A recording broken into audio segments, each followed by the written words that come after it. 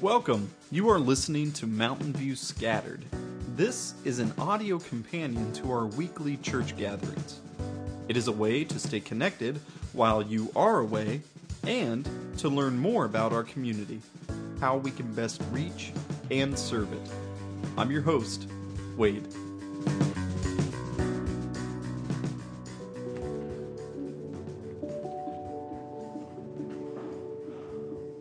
I love that song, actually. I could just keep listening to that song, but we'll stop there for now. So, first of all, I don't know about you, but for me, it is a little bit weird to have music playing on a speaker and us singing along to it. It is, but here's one reason why we do it, despite the fact that I would rather just skip the whole singing thing, okay? Here's why we do it. Or one of the reasons why we do it, not the primary reason, okay? One thing that we've been talking about is celebrating the Reformation.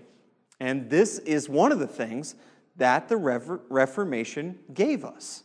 And that is congregational singing. And that might sound a little bit crazy because obviously in Acts we see pictures, we see descriptions of what the church is supposed to be doing. In Colossians we see what the church is supposed to be doing. But for about 1,000 years of the church's life, they weren't singing. There would be a choir that would sing in response to someone that was standing up to talk about God's Word or something related to God's Word.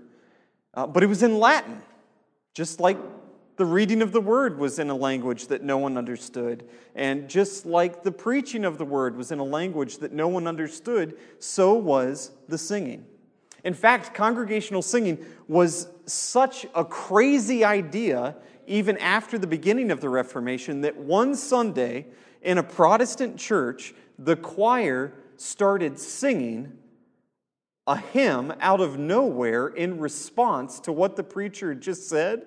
And the governor of the town, the mayor, whatever he was, came in and shut it down and said, this might be illegal, we can't be doing this, okay?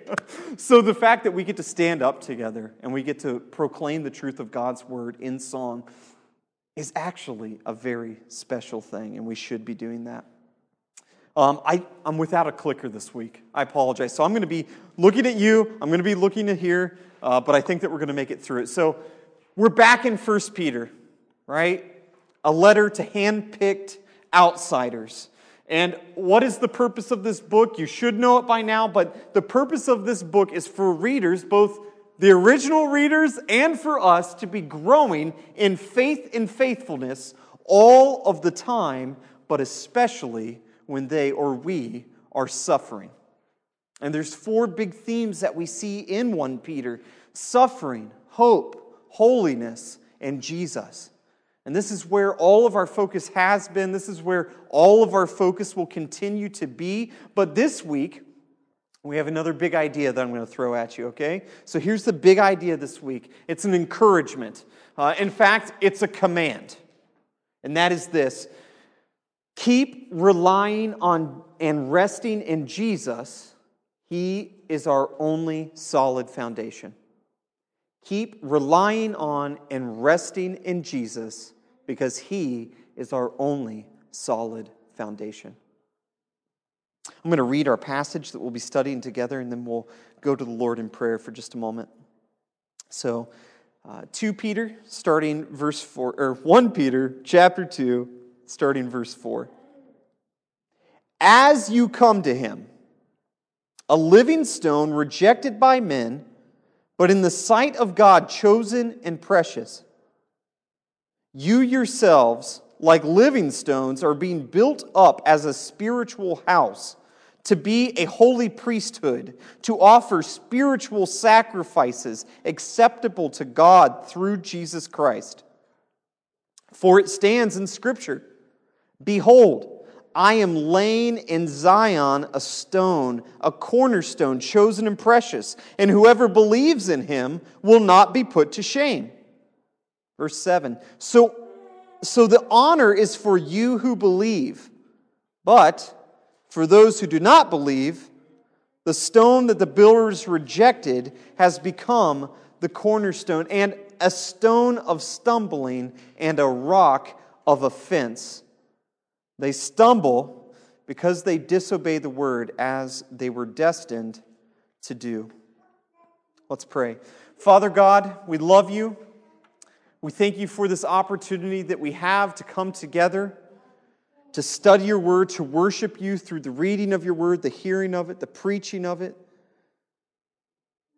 Lord, I pray for all of us right now, as Pastor Tom prayed, that your Spirit will be assisting us tonight. We need your help over this week and next as we dive headfirst into your word, which is complex. It can be hard to understand, and it can be deep in ways that we can't even find the words to express everything as well as we would like to. But Lord, I pray that for each and every one of us, that you will be holding our hand and walking us through this passage. Lord, I pray for me right now as we pick up your words today and as we dive deeply into them. God, give me the grace that I need to preach your word well, to proclaim it. God, we will thank you for that. We will thank you for the fruit that you will bring to bear in our lives because of these 4 verses today. And we pray all of this in the name of your Son, Jesus. Amen. Amen. So, let's get started. Verse 4. As you come to him. Okay, time out. Every week, right? The first 3 words, and I'm already calling time out. As you come to him. All right? Time out, Peter, because I'm pretty sure that we've already come to Jesus, okay? No. We're not talking about a come to Jesus moment here, okay? We're not getting saved again here. But we are coming back to Jesus in the sense that we need to admit that we constantly need to be relying on him. And why do I say that? If we were to go back just one verse, back to verse 3, this is where we left off. Seems like forever ago now. Yeah, it was forever ago. It was 4 weeks ago now. If indeed you have tasted that the Lord is good. And Peter's saying to all the believers here in Asia Minor, what is modern-day Turkey, he's saying to them, look, all of this is true for you. Everything that's come in chapter 1, everything that we've said in chapter 2 is true of you if you have indeed tasted that the Lord is good, if you have experienced him. And one of the ways that chapter 2, verse 2 sets it up that we can experience God in a very real way is through his word, through the pure spiritual milk that we receive that leads to our salvation. Okay? So here we are, verse 4, as you come to him. That is to say, as you keep coming back to experience God. We could say it a lot of different ways. That as you keep coming to God through his word, when you start seeing the work of his hands in your hardships and in your times of joy, as you continue to understand in a new and deeper way that you have a faith and a future that has been secured for you, it has been kept safe for you, as you strive to live the kind of blameless life that Jesus died on your behalf so that you would have, and that the Father already sees you as living, as you keep on coming to that God that you have believed in, and that you know, and back to his Son who was rejected. Jesus who was rejected, even though, as we see here, he was chosen and precious. He was handpicked and precious. Okay, so let's stop there. As you keep coming to him. All right? Now, another way that we could look at this, and in the context of what Peter's talking about here, as we're going to see, these 4 verses are very Jewish. Okay? And one of the groups of people that got to come close to God on a regular basis are priests. Okay? Once a year, they would go into the Holy of Holies, but always they would be intervening on behalf of God's people. And so priests are a good picture of going back to the Lord, coming to the Lord, offering yourself up to the Lord. Also, we see here that this is continual, this coming to Him. Okay, so let's leave that where it is for now. We're going to come back to it in a minute. So as you come to Him, a living stone, rejected by men, but in the sight of God, chosen and precious. You know what? There's been 3 things that have been called precious thus far. And it's not a ring from the Lord of the Rings, okay? Even though it's taking everything within me to not talk like that evil-looking little man, Smeagol. There's been 3 things that have been called precious. And the first one was in chapter 1, verse 7, and that is, for us, the genuineness of our faith, right? If you'll remember, we are put through various trials. That means varying degrees of stress and pressure and pain, suffering, various trials, so that our faith would be proven to us, right? That is precious to us. Also, the blood of Jesus is precious to us, and that's in chapter 1, verse 19. And then here, Jesus was chosen and precious. Now, it's interesting because Peter has also used some other things that were called precious. Silver, gold, right? We could talk about diamonds or rubies or any sort of jewel, but here's Jesus. We're going to see He's being described as a giant rock, just a stone that you build something on top of, and He's precious for that reason. Also, we see that Jesus was chosen. Now, this echoes back to something that we've seen before, that we were foreknown by God, right? We were handpicked by God. And who else was foreknown and handpicked, as we saw before and we see again? Jesus was foreknown and handpicked. Okay, so let's just draw a connection here for a minute. We are chosen and precious. Jesus is chosen and precious, and yet Jesus was rejected. Why should this be comforting to us? Because when Jesus told His disciples at first that He was going to be rejected, this was not a great comfort to them. In fact, this was never seemingly a good comfort to Peter. This upset Peter greatly. Right? Peter wanted to take out his sword, he wanted to chop off ears, and he wanted to set up a political kingdom right then and right there, but that was never what was going to happen. Instead, Jesus was going to suffer. But now, as it were, Peter's seeing the light. Why is this important to us as believers? Because we should be suffering. And the believers here are suffering. And they need to know that the one that suffered on their behalf, the one that they are supposed to be like, the one that went before them and suffered just like they are suffering now, they need to know that He was chosen and precious just as they are chosen and precious. So Christian, you are chosen and you are precious. Okay?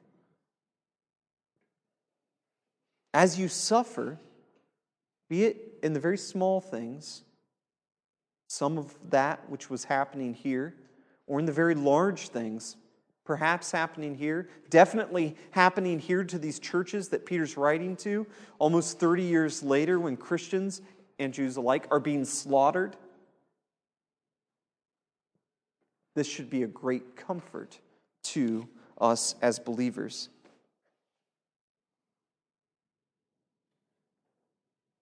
Verse 5, you yourselves like living stones. Okay, let's stop here for a second because let's just review some of the things that Peter has been calling us. Okay? He hasn't been calling us names, but he has been calling us things. First of all, we were like obedient children for coming to the Lord. and relying on Him and repenting of our sin.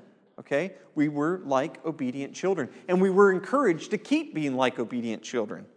And then we were babies. Okay? We were breastfeeding babies. So this is what we're going to see in these next verses and next week as well. Peter keeps changing metaphors on us.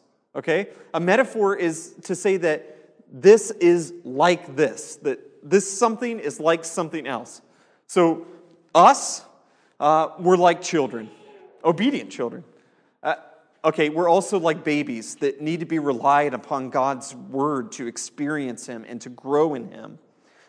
We're also going to see that just as Jesus is a stone, we're a stone. Okay? We get to be stones just like Jesus. And then we're also going to see that not only are we stones, but we're being built up into a building. Okay? We're useful stones at that. And then lastly, we get switched from being a stone to a building, back into people, and we're a priesthood. We're priests. All right? So we're really going to have to keep moving quickly, keep our minds moving quickly to keep up with where Peter is taking us. You yourselves, like living stones, are being built up as a spiritual house to be a holy priesthood, to offer spiritual sacrifices acceptable to God through Jesus Christ. Now, a couple things that we're seeing here. The first of which is we don't really know what a living stone is, okay? It's a very strange thing to describe us as. But just as Jesus is a living stone, so are we living stones. We can say that for right now. Another thing that we see here is this term, spiritual sacrifice. Now, Paul and the writer of Hebrews, other places in Scripture, we see this phrase, spiritual sacrifice. Okay? Now, what does a priest do on behalf of God's people? He sacrifices, right? He takes an animal and then he slices its throat and he bleeds it dry and then he burns it, okay? That's some sacrifices. All right? So, are we called to do that as this royal and holy priesthood? No, not exactly. We're called to give spiritual sacrifices. What are these sacrifices? Well, elsewhere in Scripture, we see our bodies are to be spiritual sacrifices. Our money in use for the spread of the good news of Jesus is supposed to be a spiritual sacrifice. But also, in Hebrews, we see that our singing is a spiritual sacrifice. Doing good is a spiritual sacrifice. And the sharing of our possessions is a spiritual sacrifice. But here's the interesting thing about these sacrifices, and it was true of Old Testament sacrifices too, is that in and of themselves, these are very good things that we're supposed to be doing, but they're not quite good enough. But they don't need to be good enough. Right? These things that we're supposed to be giving up, that we're supposed to be giving of ourselves, don't need to be good enough. Why is that? They are made acceptable to God through Jesus Christ. Right? So the fact that Jesus was sacrificed for us isn't just covering over our sin. He's taking the very good things that He has called us to do and commands us to do and makes them perfect for us.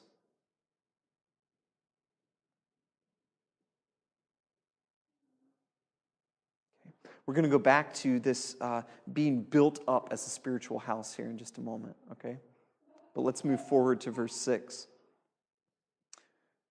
Verse 6, for it stands in Scripture, behold, I am laying in Zion a stone, a cornerstone chosen and precious, and whoever believes in Him will not be put to shame. Okay, now so for the first time in our study of 1 Peter here, we're going to have to go look somewhere else in our Bibles to figure out just what it is that Peter's talking about. Okay? So let's go somewhere. Let's go to Isaiah chapter 28, verses 14 through 22.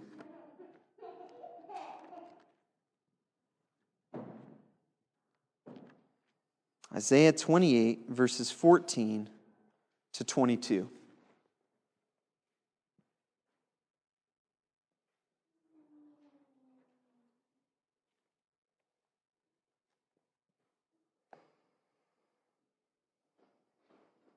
Therefore, hear the word of the Lord, you scoffers, who rule this people in Jerusalem. Okay, so who is Isaiah talking to here?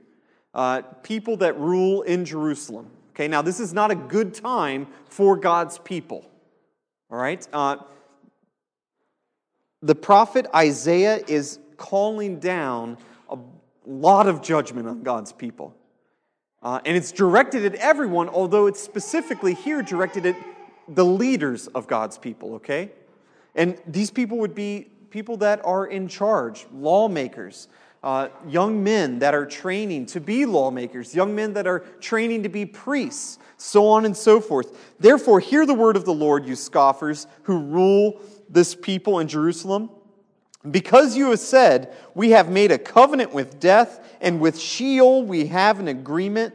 When the overwhelming whip passes through it will not come to us, for we have made lies our refuge, and in falsehood we have taken shelter. Now, Isaiah is speaking the very words of God here, but he's mocking them a little bit, okay?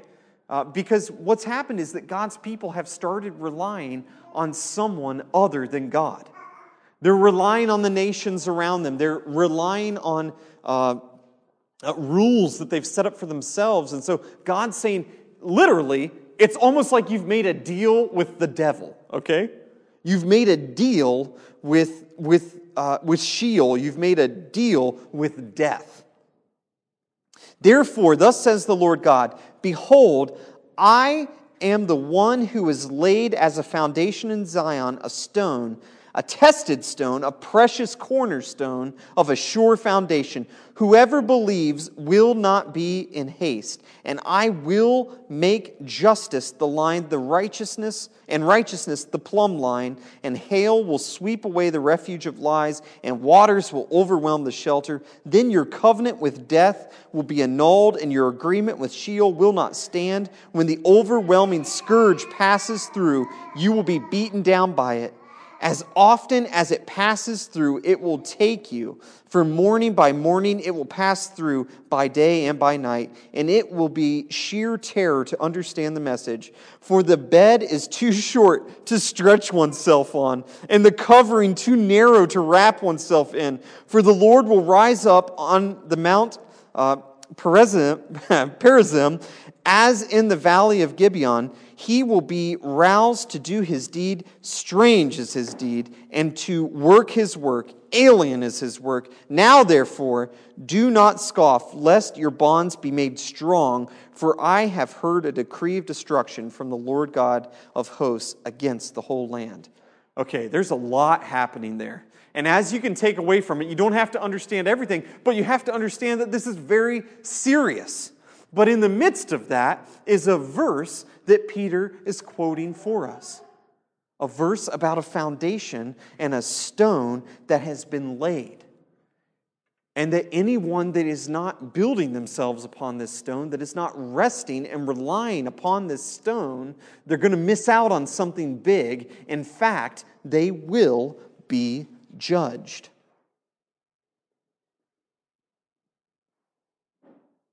And then moving on to verse 7. So the honor is for you who believe. So in light of what we just read in Isaiah, Peter's saying, look, take away from this passage now that if you believe, there will be honor in it. And if you do not believe, there will be no honor in it. But for those who do not believe, the stone that the builders rejected has become the cornerstone. And you don't have to turn there, but I'm going to take us over to Psalm 118 real quick, that we already read together, and just read again for us what we have already seen in verse 22. The stone that the builders rejected has become the cornerstone. And as we heard earlier in that passage, the psalmist here is talking about God being a refuge, God being a Savior. And this stone that we see in verse 22 has become the cornerstone. It has become the salvation for God's people to build themselves upon, to rest and rely upon. Okay, now that's all really interesting. Yes, we have reference Bibles, Wade. We could go back and look at all these passages. But here's something as well that we just need to look at. And why are we looking at Matthew? This is what I love about reading through 1st and 2nd Peter. To know that everything that Peter is saying was directly informed by a time in his life where he is walking next to Jesus, he's sleeping next to Jesus, he's eating next to Jesus. And so we see here then in Matthew chapter 21, verses 33 through 46, a very similar passage about judgment and about salvation. Hear another parable. Now this is Jesus speaking. There was a master of a house who planted a vineyard and put a fence around it and dug a winepress in it and built a tower and leased it to tenants. And he went into another country, and when the season for fruit drew near, he sent his servants to the tenants to get his fruit. And the tenants took his servants and beat one, killed another, and stoned another.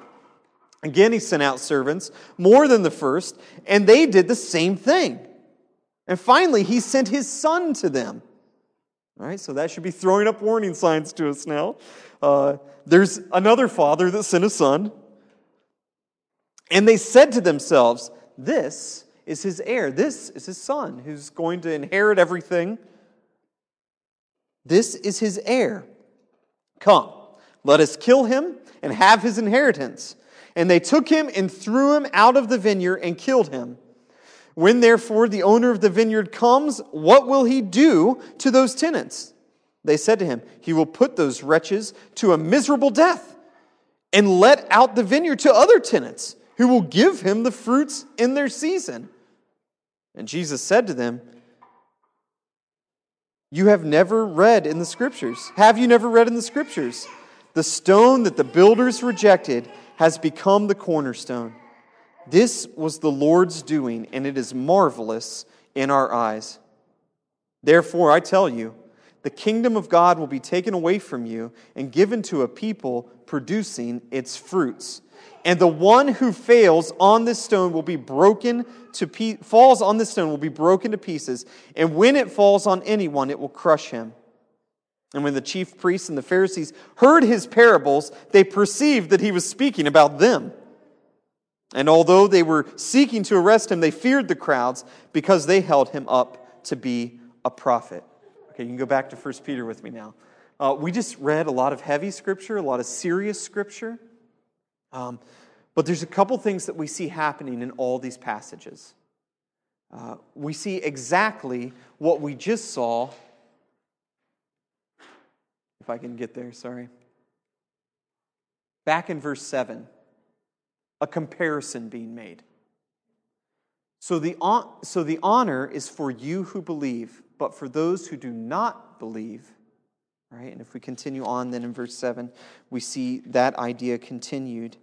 They will stumble.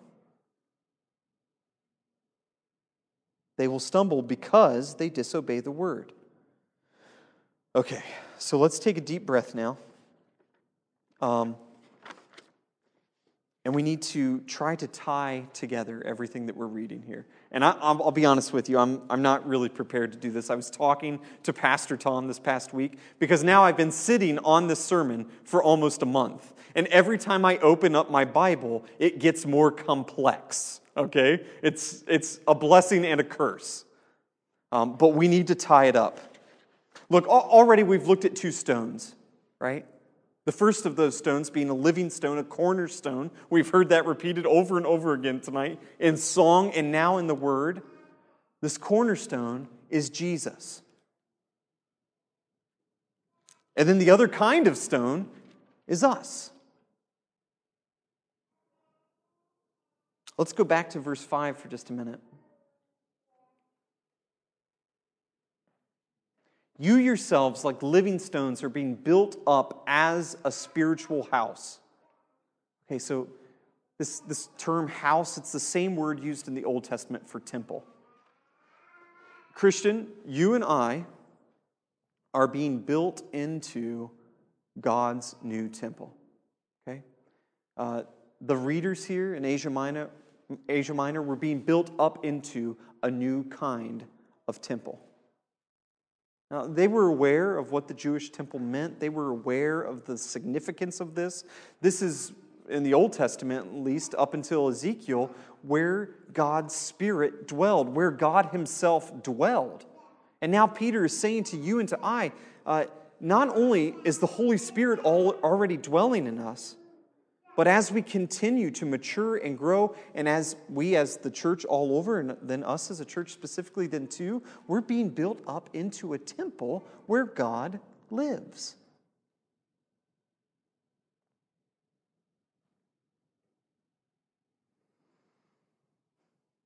We're also being built up into a holy priesthood. These priests who are continually going back to God. Right? Just as we saw in verse 4, as you come to Him. We need to be coming to Him all the time. And then to offer the spiritual sacrifices, which we've already talked about. Okay. So there's a couple big ideas that we need to talk about too. I've emphasized enough that we are chosen, we are handpicked, we are elect exiles. Right? And now there would be some that would be confused by that. They would be confused by that because in that, they would say, well, because we've been chosen, we can take a lot of pride in the fact that we are elect. No. Because who else was elect? Who else was elect? Still are. But in the specific passages that we've just read, there was a specific group of people that was also elect. And that was the people that Jesus was talking to. They knew that they were elect. Back in Isaiah, they knew that they were elect. And they were relying on that. They said, you know what? We're going to do whatever we want, and God's going to use His big words, and He's going to say to us, yeah, judgment, blah, blah, blah, blah, blah. We're God's chosen people. Don't worry about it. We can live however we want to live. But that's exactly what Isaiah was saying we can't do. And that's exactly what Jesus is saying would bring judgment down upon us. When we start relying in the fact that we are chosen instead of relying on Jesus. Okay, so we're seeing some comparisons now. There's honor for those that believe, and there's dishonor and judgment for those that do not believe. We also see that for those that understand what it is to be handpicked, there is honor. And for those that don't understand and take advantage of it, there is dishonor and there is judgment. So there is no pride that we can take in being chosen. Just as Jesus was chosen, and what happened to Him? He was hung on a cross and died. He was beat. He suffered. Where is the pride in that? So there is no pride in being chosen, but there is responsibility. The Jews that were chosen, there were Jews that were chosen, but they rejected this stone, this cornerstone. It became a stumbling stone to them, which, as an aside, I was just reading a story recently about in Germany. There's all of these bronze bricks in different sidewalks and stuff that are higher than the bricks, the pavers in the rest of the sidewalks. And they're memorials to Jews that died during the Holocaust. And they're called stumbling stones. It sounds like a horrible thing, okay? I would trip over them every single time. Okay, but that's exactly what Jesus has become. He's like a paver that's higher than all the other pavers. And we take advantage of this beautiful level sidewalk, and bam, we're flat on our faces. Okay? Jesus has become a stumbling stone. See, the Jews back in Isaiah and in Jesus' time were waiting on a Savior, but they didn't know who He was when they met Him. And Peter learned from Jesus from the very beginning that he always had the big picture in mind and maybe not the immediate picture, what was going to happen immediately or next. Jesus was always looking forward to what would be, not necessarily what was happening right now. So in the here and the now, Jesus could be overcome, right? He could be judged, and he could be beat, and he could be hung on a cross. But in the long term, he would never truly be overcome. And Christian, right now, for you and for me, know that sometimes it feels like our faith, our bodies, our minds, our finances, all these things actually that we're supposed to be giving as spiritual sacrifices, it feels like they're being overcome. And it feels like we're being torn and stretched further than what we need to be. But just like Jesus, take heart because we will not be overcome and we will be redeemed. So one of the things that I said earlier is that there's great responsibility that comes with the fact that this big idea of being chosen, of being handpicked. And I'm not trying to advertise here, okay? This is just a quote. But the reformer, Martin Luther, said this: God does not need your good works, but your neighbor does. Okay? We could pick at that because it's not Scripture, and we could find lots of holes in it. I understand that. But the reason why he was saying that was he was attempting to make a very good point. And his point was this: God does not need our good works. Why? Because He lived the perfect life that we could never live. We need no good works to justify ourselves.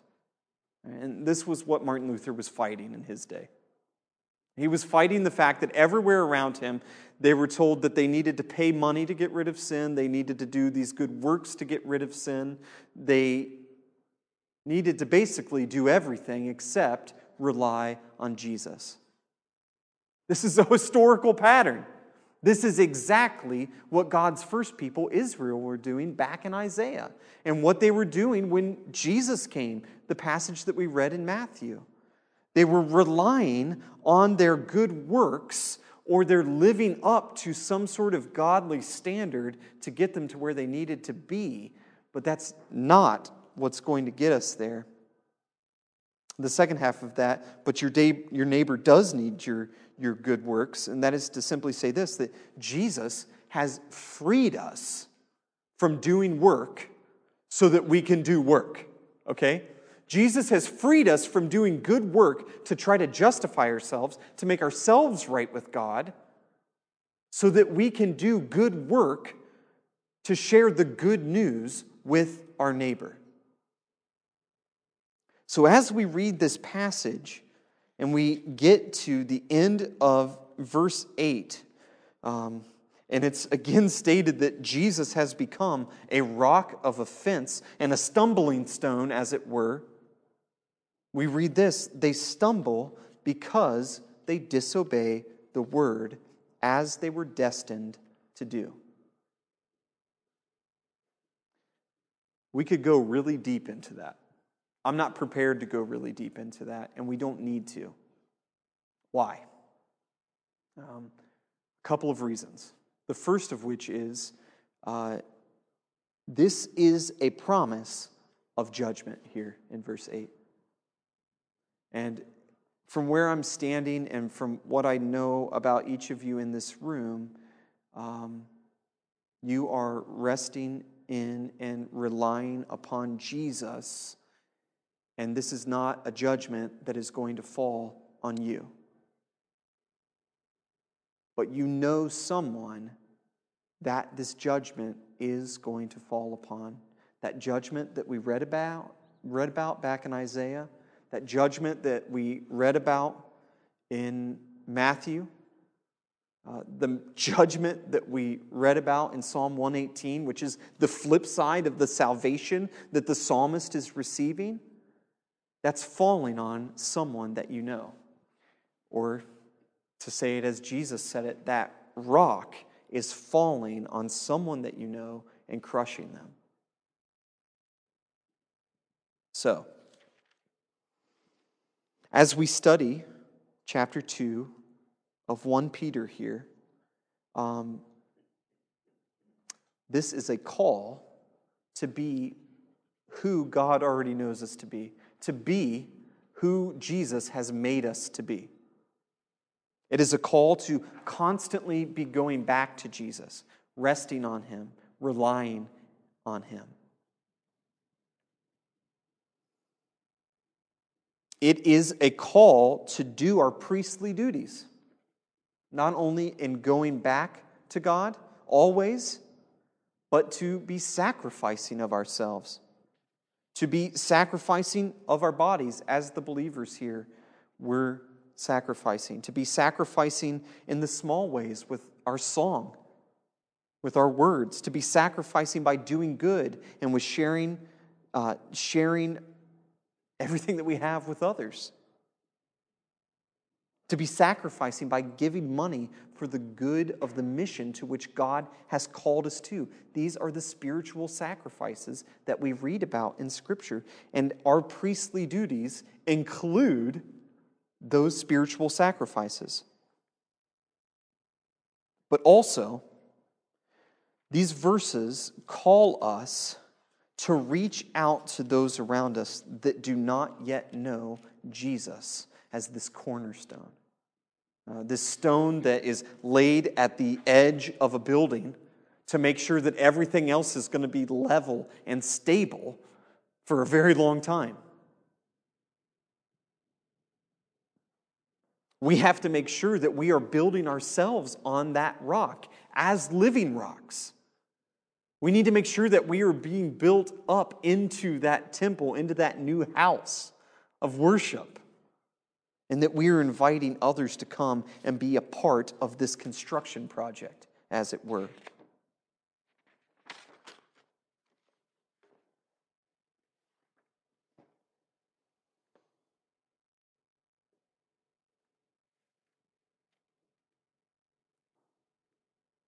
Just as we were called obedient children for obeying God's word and coming to Jesus in the first place, those that are not coming to Jesus here are called disobedient. They're disobeying God's word. And it is our mission to go out and preach the good news to those people.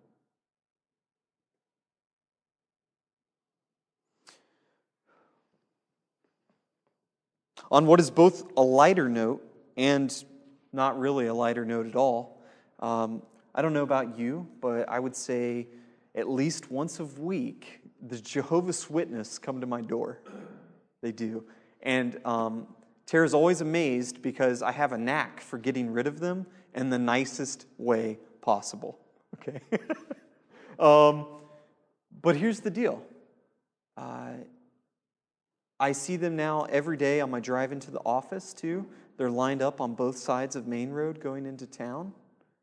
And it seems like every day I see them becoming a more diverse group of people, which would be good, except for the only problem with that is they are a false religion that relies on good works and denies that Jesus is God. They're being built up into a temple. They are dead rocks being built on a dead rock.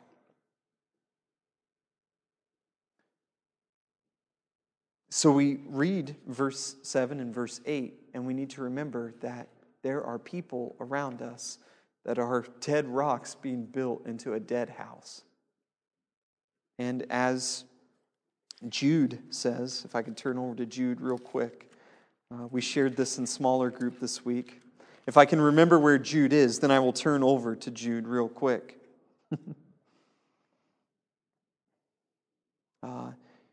In verses 20 through 22. But you, beloved, building yourselves up in your most holy faith and praying in the Holy Spirit, keep yourselves in the love of God, waiting for the mercy of our Lord Jesus Christ that leads to eternal life. And have mercy on those who doubt. Save others by snatching them out of the fire. To others show mercy with fear, hating even the garment stained by flesh. Jude here calls us to snatch unbelievers out of the fires of hell, to break this covenant that they have made with Sheol and with death and with Satan and with hell, and to snatch them out of those fires. The only way that I can leave a passage quite as heavy as that is to say that you are sent. It's to say that you are sent. And also to end our time in prayer. So let's do that, okay? Father God, we love you. We thank you for this time that we could come together and study your word. Lord, we are honored to know that you are setting aside a group of people for yourself that are to live worthy lives, sharing the good news with all that they come into contact with. And Lord, we are humbled by that. We are not proud of that, holding on to a faith that we build up ourselves, but we are holding on to a faith that you have built up in us. We are holding on to the future promise of a home and a life eternal spent with you that you have secured for us. And God, we look around and we mourn for those that do not know you. God, I pray that you would take our hearts, that you would give us a desire to share the good news with those around us.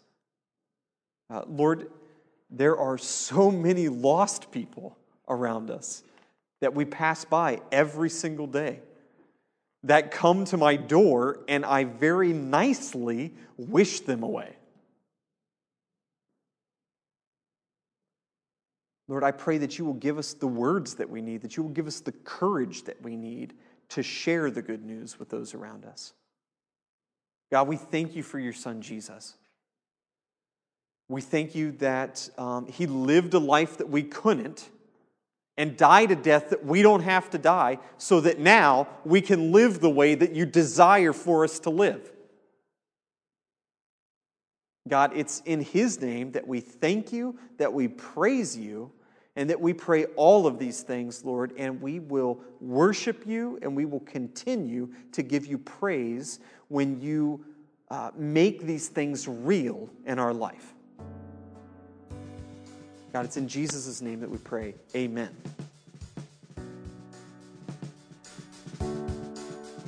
Thanks for listening, and remember that you were brought into the church by the saving work and person of Jesus.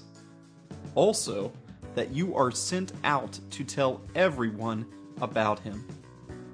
We look forward to you joining us for the next episode of Mountain View Scattered.